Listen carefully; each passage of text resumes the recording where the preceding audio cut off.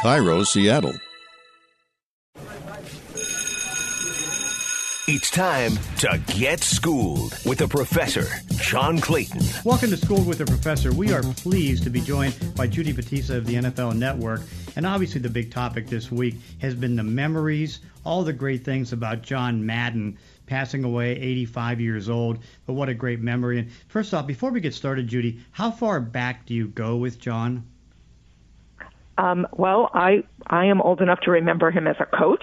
Obviously, Okay. I didn't cover him then, but I remember watching him as a coach, those great Raiders teams, Mm-hmm. and then obviously, like the bulk of my life and everybody else's is his broadcasting career, which was just amazing, amazing. Like I've gone down, over the last few days. YouTube is a treasure trove of great John Madden moments, and it's just even watching them now, snippets of it are just amazing and entertaining, and like how lucky we were to have it as an audience, and boy, how lucky the NFL was to have him, because I don't think anybody did more for the popularity of the sport than John Madden did. See, I'm so fortunate because, being as old as I am, I go back to covering him in the early 70s. Wow.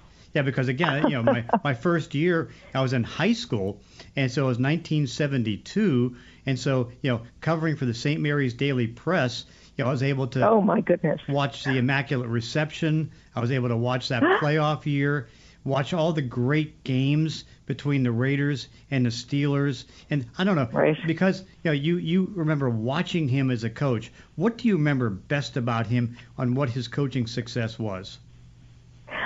Well, honestly, what I remember is just that image of him on the sideline, right? Like in Yeah. polyester and like the long hair, and like he always had his credential for some reason. Like he always had his credential hanging off his belt loop. Like go back, like, which is sort of insane, right? He's the head coach of the team. Why does he need a credential? But I just sort of remember that, like, right, and like the enthusiasm and like how emotional he was on the sideline, and and he was like that in the broadcast booth too, right? Like you just. He was sort of every man. He looked like every man. He did not look. He looked as if like a fan had been dropped onto the sideline. Obviously, he knew way more about football than fans did. And then I remember that those Raiders teams were so compelling. I mean, even if you weren't a Raiders fan, and this is still true today, I think, like the NFL is a lot more interesting when the Raiders are relevant. And they were super relevant then, right? Like they were sort of the wild child of the NFL then. But like when you go back and look at how many great players, like the highlights that have been running since Coach Madden died, I mean, Gene Upshaw and, Kenny Stabler, of course. I mean, it's like the players were it was just a great team. And John was just such a compelling coach to watch.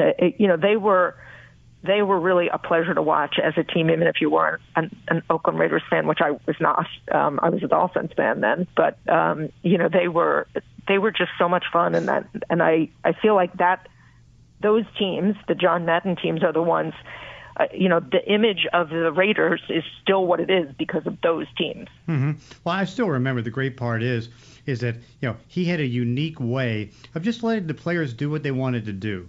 I mean, he didn't interfere. If Jack Tatum wanted to blow up somebody, he'd let him blow up somebody. If Cliff Branch wanted to run a fast, deep route, he'd run a fast, deep route. If Ken Stabler wanted to do whatever he did, he let him do whatever he did. I mean, it was just amazing to think, with all the characters they had on the team, Lester Hayes and Mike Haynes and, guys like that he let them all do what they wanted to do, and I think they appreciated it because he got the most out of them.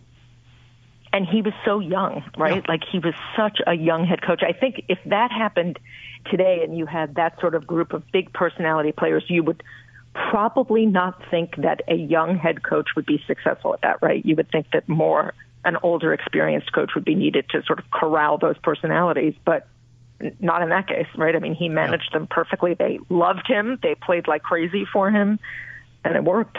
I know. One of the things that I thought was amazing, and of course I can't remember what the movie was, but this is how open and honest he is, and you wouldn't get this out of Bill Belichick.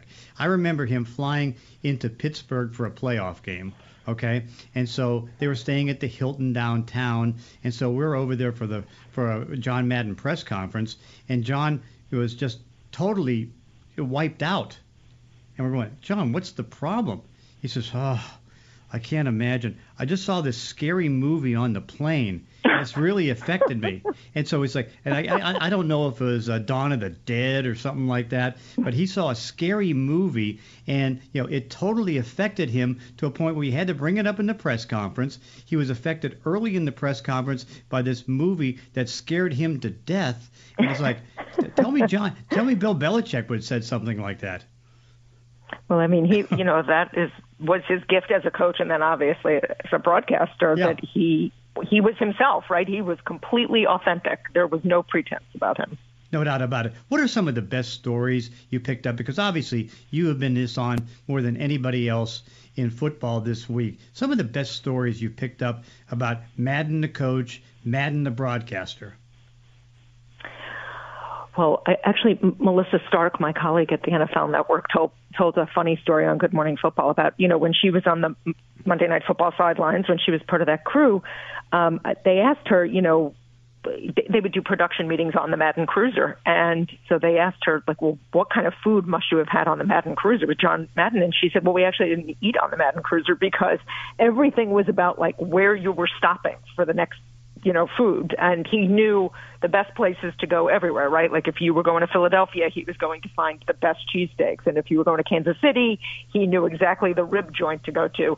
And like it was just this sort of traveling gourmand experience with John Madden. And then actually the commissioner, Roger Goodell, told a funny story that he was going to be on the Madden, the bus. And, they asked Roger Goodell's assistant, well, what does the commissioner want to eat while he's on the bus? And, I guess the assistant said, well, he usually eats like salmon and a salad. And, and Roger gets on the bus a few days later and is informed by John Madden, like, we don't eat salmon and salad on the bus. So those were the sort of funny behind the scenes stories. But I'm also struck by how many, players from that time when he was a broadcaster developed really close personal relationships with him and like the affection they had for him. I mean, obviously he adored Brett Favre. We all knew that. And Favre adored him back. And he had this close relationship with Peyton.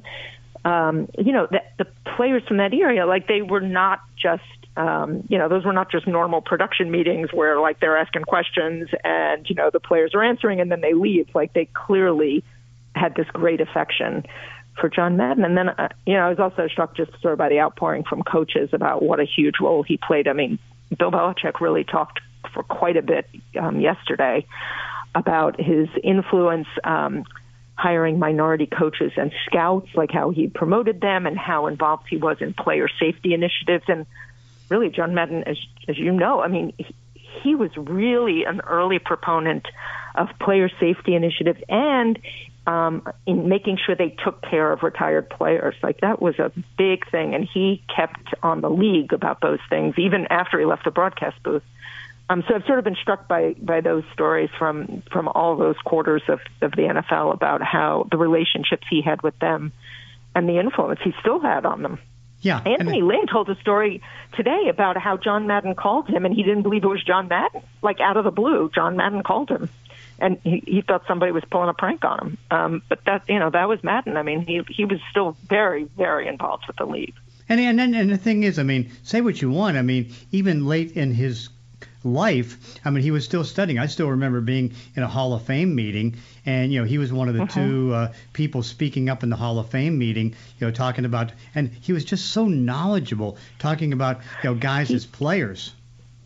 Right. Well, so I was lucky enough to be on that committee that chose the 100th year team. And I remember from those meetings how, like, the deep dives he did on, like, the linemen. Because, the mandate for that panel was select the top 100 players across the entire 100 years of the NFL. Yeah. So obviously, like, all those players that none of us had seen play live. And when we got to the linemen, like John Madden had broken it down. Like he had found whatever film he could find of guys from the 20s and 30s and 40s and done scouting reports. And we would ask him, like, who's better, player A or player B? And he would give you the scouting report.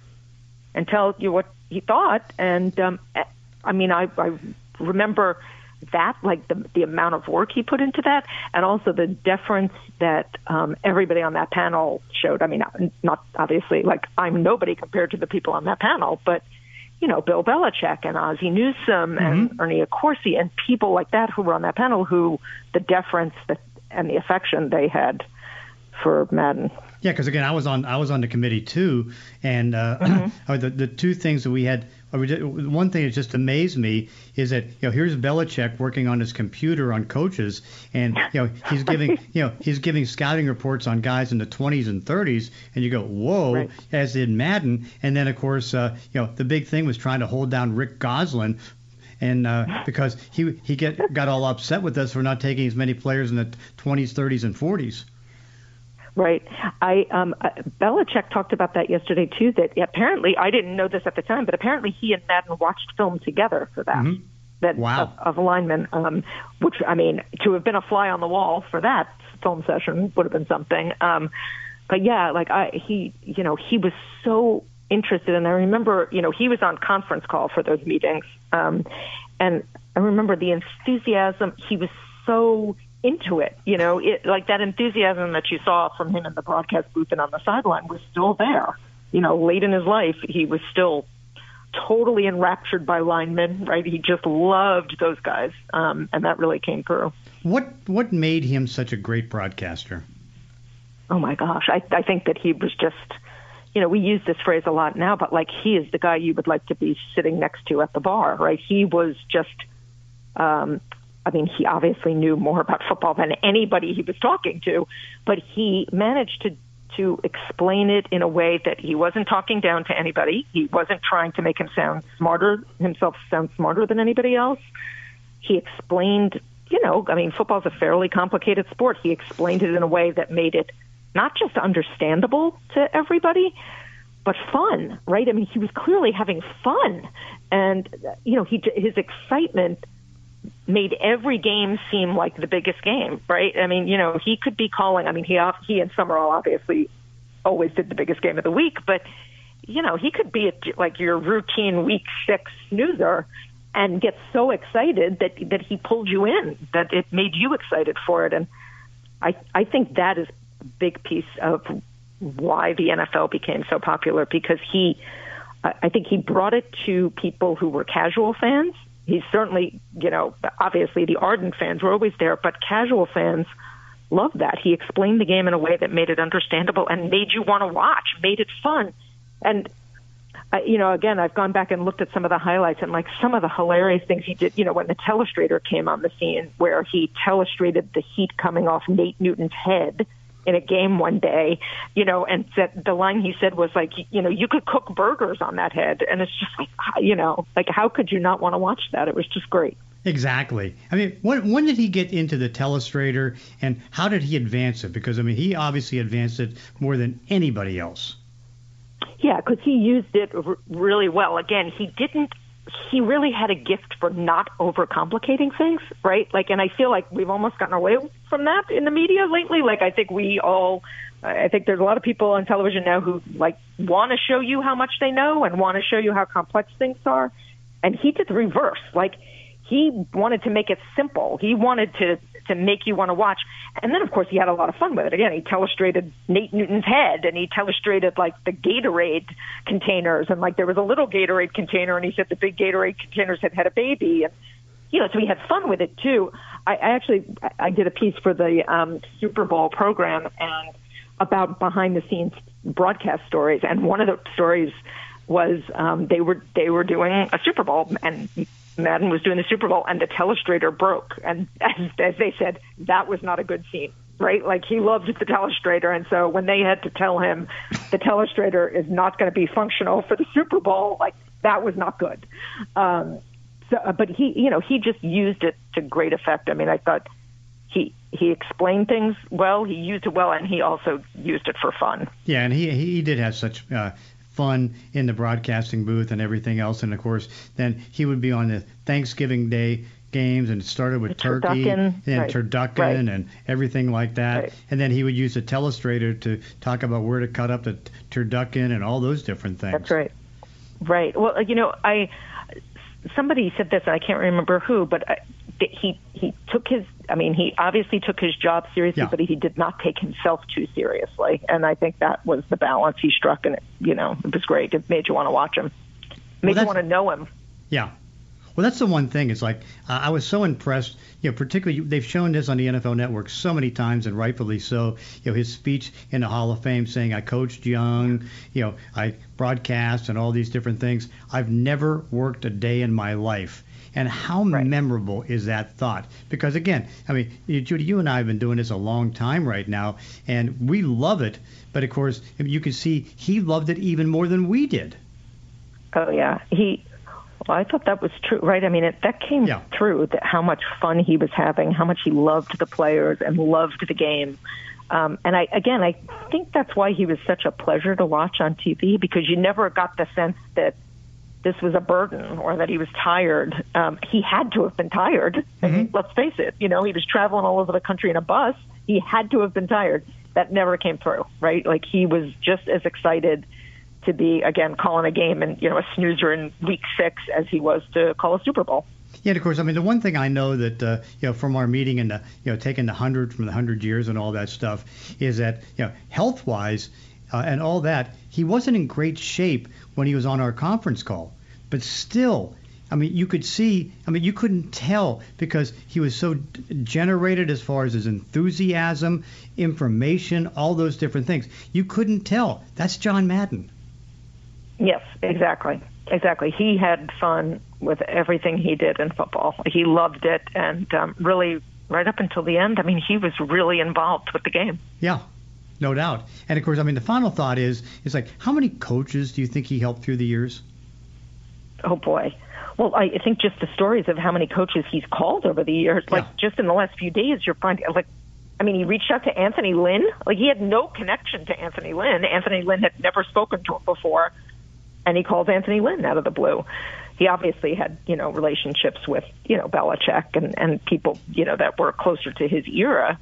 But I don't even know if we know how many coaches he helped and talked to and counseled. Tom Coughlin told the story about after that game in 2007 when the Patriots were going for the perfect season. It was the last game of the regular season, and the Giants played them. Both teams were already in the playoffs, so they did not have anything to play for. And Coughlin decided to play all out. He was going to play to win the game. And frankly, quite a lot of us in the New York media thought that was nuts. You're going into the playoffs. Why would you risk injuring Eli Manning? And it was this great, hard-fought game, really competitive. They lost. The Giants lost. That was, of course, the year they then beat them in the Super Bowl. But Coughlin said that the next morning he gets into the office and there's this voicemail from John Madden, praising him and thanking him for playing to win the game.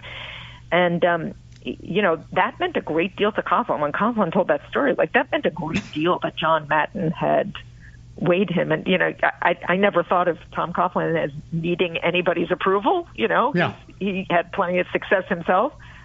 But, it was touching how much that meant to Coughlin. Judy Battista, great stuff. It's just been great watching your reports all week and everything that you put out there as far as Madden. Always great to, what you put out for the NFL Network and everything else. I thank you so much for joining us with Schooled with the Professor. My pleasure, John. Happy New Year. And that does it for this week's podcast. In between episodes, you can follow me on Twitter at Clayton ESPN. If you enjoy these weekly one-on-one conversations, consider leaving a review on iTunes or wherever you're listening to the show. Thanks for listening. See you next time on Schooled with the Professor.